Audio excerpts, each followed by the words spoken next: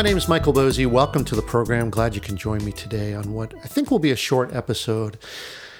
I wanted to talk about something that I call the Ambient Awareness Test and what it is and how to use it. I've been talking a lot about speaking with clarity, with empathy, but in order to have empathy, you got to listen. And this Ambient Awareness Test is a great way to listen to what others think of you and your brand. And it's a way to tell, or at least assess, how well people understand what it is that you do, what your brand stands for, what you're projecting to the world.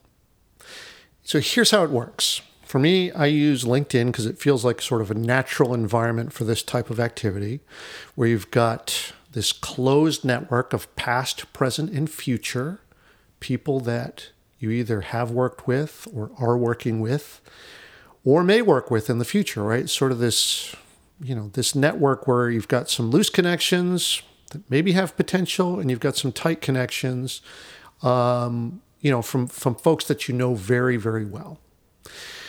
Now, we often make the mistake that, we think that when we post something, everyone's paying attention to what we do. And of course, that's not the case, right? We're not the center of anyone's world, except maybe, your spouse or your family. And even then, it's not fair to expect that all the time. And especially LinkedIn. LinkedIn is perfect for this because it's just not that type of, the personal relationships. It's more of in a business context. So the way that I do this is just from time to time, I ask folks in my LinkedIn network, sometimes this might be via messaging or in a phone call or conversation, and I just ask one simple question: what do I do? In other words, in your view, can you articulate to me what it is that I do in my business or projects that I have or whatnot? What is getting through ambiently on my feed and what I project, by way of my content, my podcast, my videos, my posts? What is it that I do? The answer to this question is really, really revealing because, look, these are folks who are not intently following every single thing that you do because, to expect that would be ridiculous, right? They're getting this information piecemeal. They're paying attention to it lightly. And when they articulate back to you what you do in their own words, there's two things that happen here. One, it's an assessment of what gets through. Are you being consistent enough in your messaging and what you put out there so that someone, even lightly paying attention, gets it? And the second thing, maybe even more important, is when they're using their own language about what it is that you do, that gives you some clues as to how others might describe what it is that you do, right? Because that's what they're doing to you.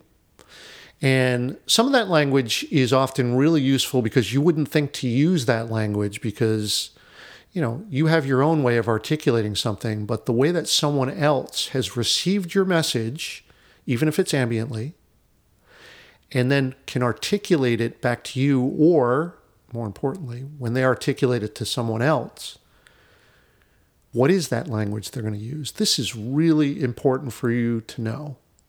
And if you do this enough, you might notice a pattern where people are using particular words, terms, phrases to describe your work. This is of enormous benefit because if you know how people are talking about you and your brand, you got a better shot at connecting with future prospects, customers, colleagues, if you're using language they already use. Now look, this method, this test is not foolproof. It's just an indicator.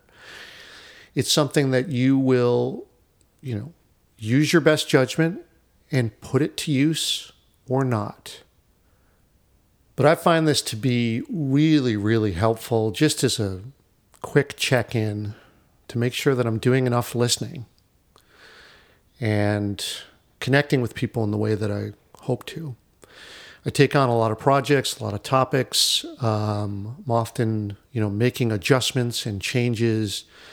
And it's funny how certain things persist in my messaging, some things that are consistent, and that's good. And then other things that can be confusing.